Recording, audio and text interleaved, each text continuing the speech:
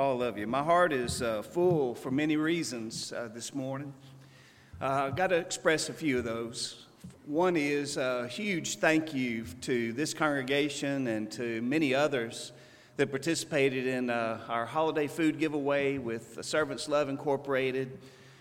If you donated food or money, if you helped sort cans and look at those incredibly small dates on those cans, trying to figure out what year it was produced, if you helped carry cans more than once, whatever you did, over 40 families were blessed yesterday, and I believe God was glorified. And so thank you for your participation in that effort. I love that effort, but I also love it when it's done.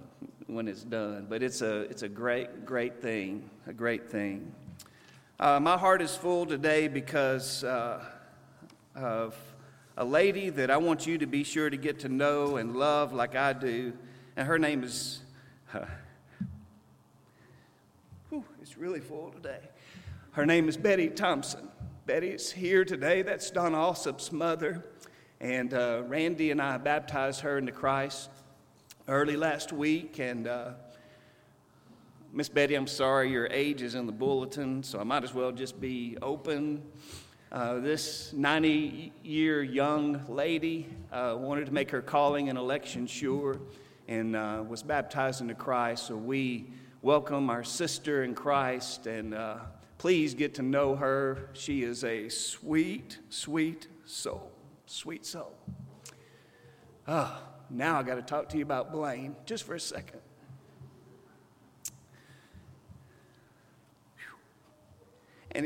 And he led that song just before I got up to speak.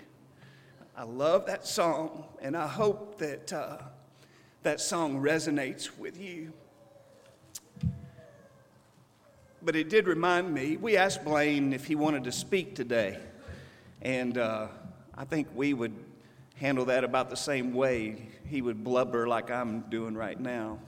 But he has to lead singing, and I thought that's wonderful. And it brought me back to those, I don't even like this word, pandemic. But when we were, 3 or 4 of us were meeting in the elders conference room and trying to lead worship virtually for the rest of us, Blaine would often lead singing. And for many of us, that was our introduction to Blaine's voice. And when he didn't lead, we'd get comments, "Where's Blaine? Where's Blaine?" And so I thought it was wonderful that he led singing this morning.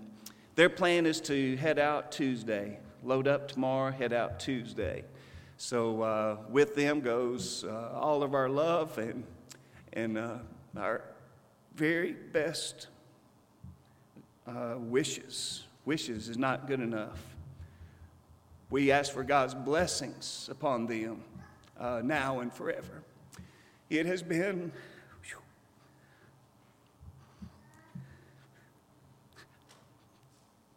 a joy and a privilege to work alongside Blaine and Auburn and to help them welcome Marlo into the world. They are family to us and will always be. So that's all I can say about that for now. But fill them up with your love and appreciation today as they'll be making that move on Tuesday. But we love y'all very, very much. Now I got to preach. Okay. You hear this statement a lot at this time of year. Christ the Savior is born. And I know there are some that perhaps think we should not mention that. But here's my vantage point. If people are thinking, even in the most remote way, about Jesus, even if it is his birth, I want to talk about it. I want to talk about it. I want to talk about it not that he was born into the world, but I want to talk about why he came into the world. So that the idea of Christmas and the birth of Jesus isn't wrapped up, pun intended, in gifts and all that kind of commercialism, but that we see behind it the love of God that loved us so much that he gave his son for us, and that he did come and he was born as a babe, but he grew to be a man and he fulfilled the purpose for which he came. So why did Jesus come? We don't have to wonder about that question because the Bible is explicit. In fact, from the lips of Jesus, as recorded in red letter edition Bibles, there's about 12 times where he makes this statement, I have come. So Jesus, why have you come? And you can look at those verses. I have come that they may have life and have it more abundantly. John 10:10. I have come to do my Father's will. John 6:38. And on you can go. And Jesus will tell you why he's come. And we're going to look at one of those passages this morning in Matthew chapter 10. And I invite you to look up that passage. The passage was spoken by Jesus to his disciples as he's about to send them out. And so a lot of the instruction has to do with his apostles, particularly. But yet, by extension, we learn so much about what Jesus expects and even demands of us as we look at this text together. And I want to go with you down to verse 34 in perhaps one of the most striking statements, I have come statements that Jesus makes. In fact, here's how striking it is. Jesus says, do not think that I came to bring peace on earth. I did not come to bring peace, but a sword. Does that strike you? I have not come to bring peace, but a sword. Wait a second. What did the angels proclaim to the shepherds? Luke 2:14, another text we often hear this time of year. Glory to God in the highest, and on earth peace, goodwill toward men. Didn't Jesus come to bring peace on earth? We sing about that. Isn't he the Prince of Peace, fulfilling prophecy, Isaiah 9 and verse 6? And the answer is, yes, he's the Prince of Peace. Yes, he came to give peace. But there's a qualification here that other translations of Luke 2:14, I think, help us to understand. Notice from the NIV, glory to God in the highest heaven, and on earth peace to whom? To those on whom his favor rests. Those on whom God's favor rests are the ones who experience the peace that Jesus wants us to have. In the English Standard Version, glory to God in the highest, and on earth peace among those with whom he is pleased. Only those with whom God is pleased and upon whom his favor rests are those who experience the peace that Jesus came to give. By the way, the peace that Jesus came to give is not peace on earth. It's peace with God. It's peace with God. That's why Jesus came. Compare this to John 16:33. These things I have spoken to you, Jesus says, that in me you may have peace. In the world, you have what? You have tribulation. But be of good cheer, I've overcome the world. You see the contrast? In the world, what do you have, Jesus? And let me remind you again, in the New King James Version, that this is citing the word will is italicized. So it's been added to help a translation, but you can leave it out. In the world, you have tribulation. That's what Jesus is saying. So where is peace? In me. Peace is in me, in that relationship with God through me. So what does it mean? What does Jesus mean when he says, do not think that I came to bring peace on earth? I did not come to bring peace, but a sword. Well, let me tell you an account that I read this past week that I think Jesus is speaking about. It's about a man by the name of Afshan Zayafat. And he says this: I was born in Houston and grew up in a devout Muslim home. My dad was very involved in the Iranian Muslim community. Growing up, I was taught the 5 pillars of Islam and told that if I did them to the best of my ability, then maybe I'd get to heaven. I spoke Farsi, not English. So God, in His incredible plan, provided a Christian lady who tutored me, teaching me the English language every day by reading books to me. When I was in the 2nd grade, she said, "Afshan, I want to give you the most important book you'll ever read in your life." As she handed me a small New Testament, she asked me to promise to hold on to it until I was older. Every day I'd read under the covers in my bed with a flashlight so my parents wouldn't see what I was doing. Meanwhile, at my high school, a Christian student sat across the table from me at lunch and told me about Jesus. I'd debate against him each day, and then at night I'd go home to read more about Jesus. One day I got to the book of Romans, and the 3rd chapter completely changed my life. I read about a righteousness that comes apart from what I do for God. This righteousness comes as a gift to be received by faith. I was struck by Romans 3:22, which says that this righteousness comes to all who believe. I thought I was born a Muslim and would always be a Muslim.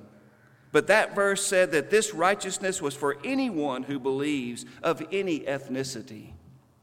A couple of weeks later, a guy invited me to an evangelistic crusade where I heard the gospel proclaimed and came to faith in Christ. I decided to hide my newfound faith. I would sneak out to church, intercept mail from the church I was attending, and keep my Bible hidden. But my dad found out. He'd seen my Bible. He'd also seen other differences in my life. He sat me down and said, "Son, what's going on?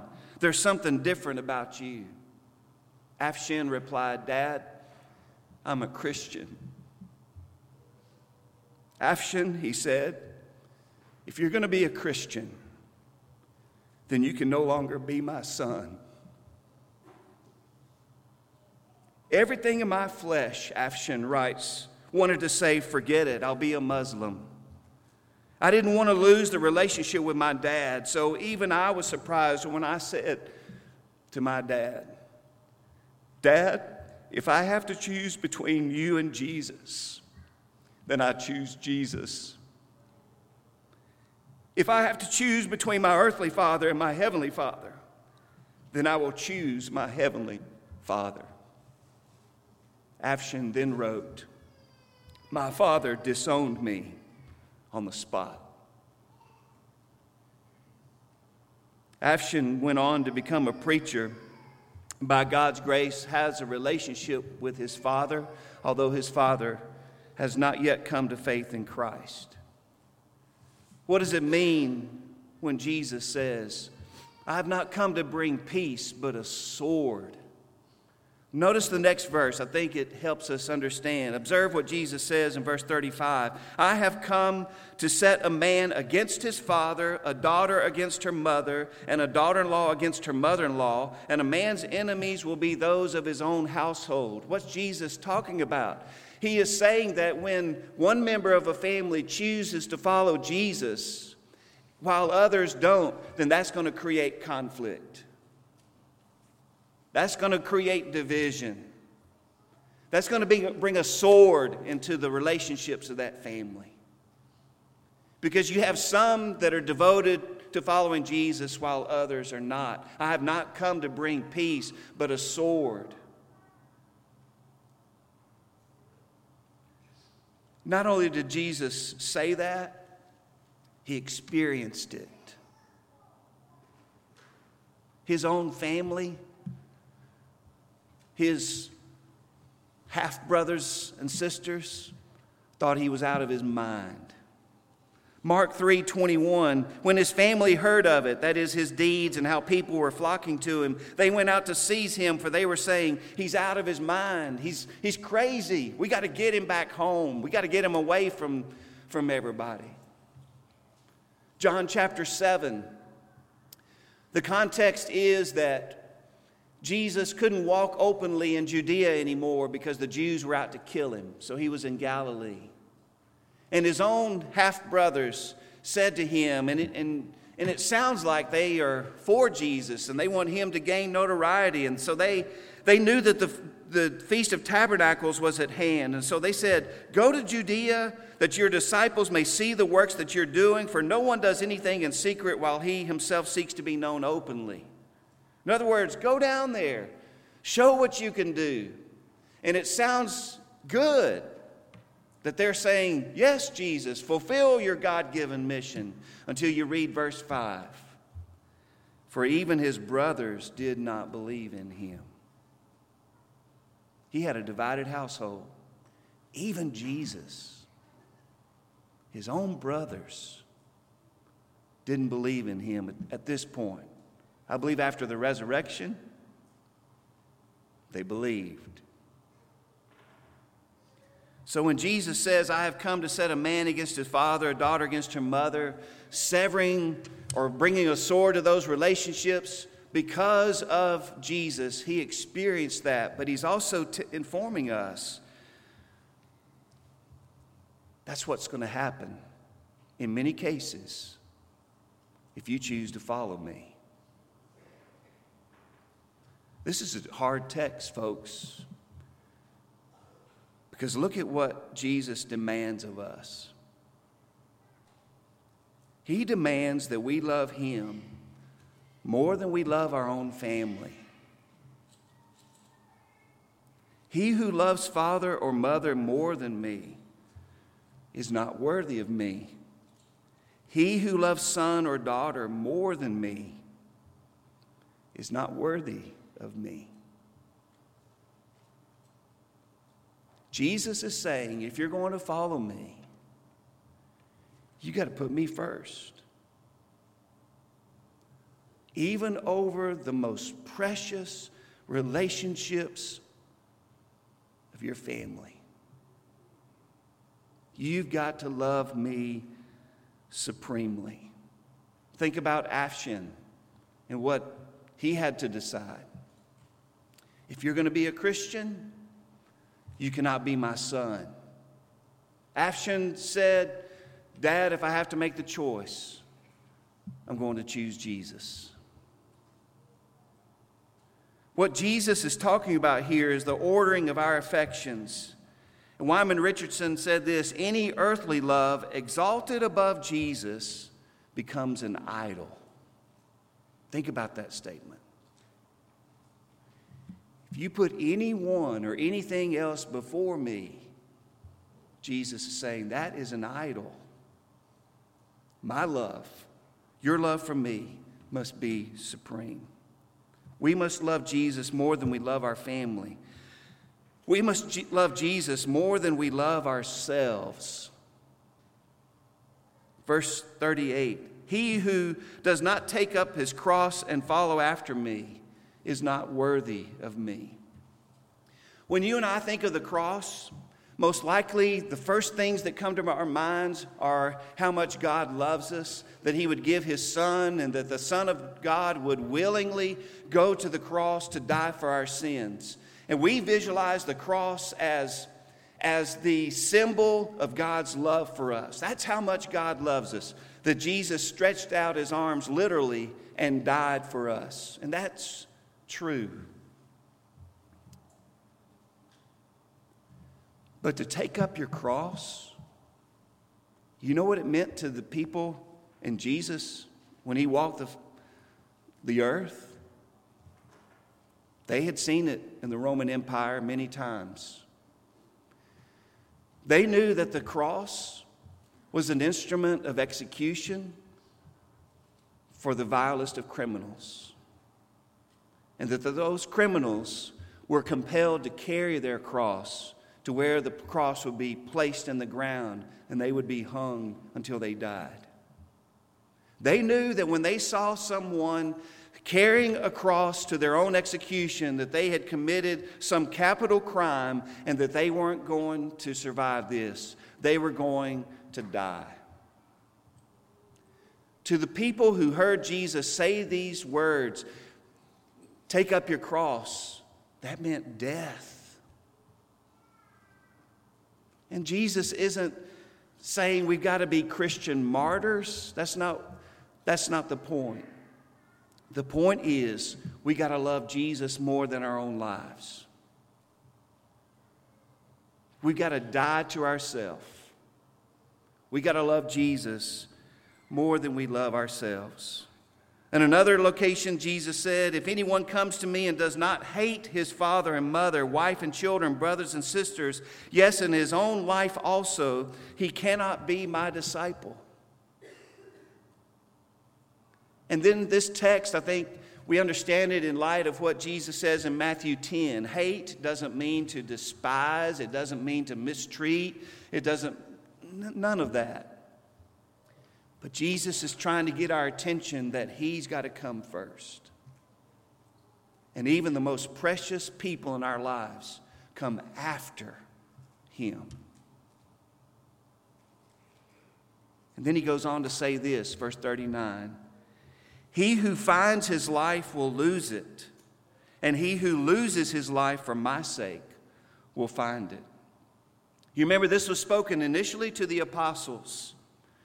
We can do a study of the apostles and what tradition says about the apostles and see that most all of them, except for John, gave their lives in service to Christ. Peter, crucified, upside down, according to tradition. They lost their lives for the sake of Christ. What do we take away from this? Here are two lessons I think we, at the very least, can take away. Number one, if we make it our ambition to pursue the advancement of our own brief life on this earth, that is, focus on our pleasure, on our comfort, on our desires, and we place that ambition above the cost of following Jesus, then we're going to miss out. We're going to forfeit the very life that we're seeking. In other words, if we're all wrapped up in self, we're not going to find that life. Here's the second lesson. If we love Jesus supremely and live accordingly, then we can gain the very life that we've always wanted. That is, the truly abundant life now and eternal life to come. First things first, this phrase kept coming to me. It's Jesus first, folks. We know that. It's Jesus first. We get it right when we love him first. Jesus must be our first love. Does that phrase cause you to think about another passage? Revelation chapter 2, Jesus has a message for the church at Ephesus. There are many good things going on in Ephesus and the church there, and he commends them for that. But then he makes this statement, but you have left your first love. You have left your first love. You're doing a lot of good things, but you're not loving me supremely like you did initially. And you need to repent and redo those things that spoke of, that demonstrated the love, your first love for me. See, this is striking to me. I've not come to bring peace, but a sword. And you got to love me more than your mom and dad or your children. But then the more that I thought about it, and the more I seek to understand Scripture and the will of God, what Jesus is seeking to do is to help us get it right. And what's right and what's the will of God and what we need is to love the Lord our God with all our heart, soul, and mind, and our neighbor as ourselves. But in that order, we got to love Jesus supremely. And here's another wonderful thing about putting first love first. We learn from Jesus what it really means to love. This is how God showed his love among us. He sent his one and only Son into the world that we might live through him. This is love, not that we love God, but that he loved us and sent his Son as an atoning sacrifice or propitiation for our sins. You remember Jesus said this, and he died to prove it. Greater love has no man than this, that a man lay down his life for his friends. And folks, when we love Jesus first, we learn what real love is. And we're better able to love the other people we want to love. So here's the application. The greatest thing you can do for your loved one and for yourself is to love Jesus first. Can I say that again? The greatest thing that you can do for your loved one and for yourself is love Jesus first. The best thing I can do for my wife is to love Jesus first. I say to my children, love Jesus more than you love me. I say to our young people who might want to get married one day, young man, I pray that you'll find someone to marry you that loves Jesus more than she loves you. To young women, I say, I pray that you'll marry a man who loves Jesus first. That's where it's got to start. To my church family, I say, love Jesus first. Love him first. Because it's the love of Jesus that's the strongest binding agent in your relationships with your loved ones. Did you hear me? The key to your loving relationship with others is your love for Jesus. So I like Wyman Richardson's statement. We love one another best when we love one another second to Jesus. So let's put first love first. First love first. Is Jesus your first love? When you look at what Jesus did for us, it's easy to love him. It's easy to be motivated to love him. It may be more difficult to demonstrate that love. But I hope that we'll leave here this morning with a resolve. I'm going to love Jesus first. And everybody else right after that. But that love for Jesus is going to help me love others even better. If you may have been studying, you may be ready to obey the gospel. You may be ready to say, I love Jesus first. And I want to be cleansed by his blood that he shed in his love so that I can be saved, so I can be reconciled to God, so that I can live the rest of my life demonstrating just how much I love Jesus. We'll rejoice with you as we celebrate with you if you respond confessing Christ, turning from sin, ready to be baptized into Christ so your sins can be washed away by his blood.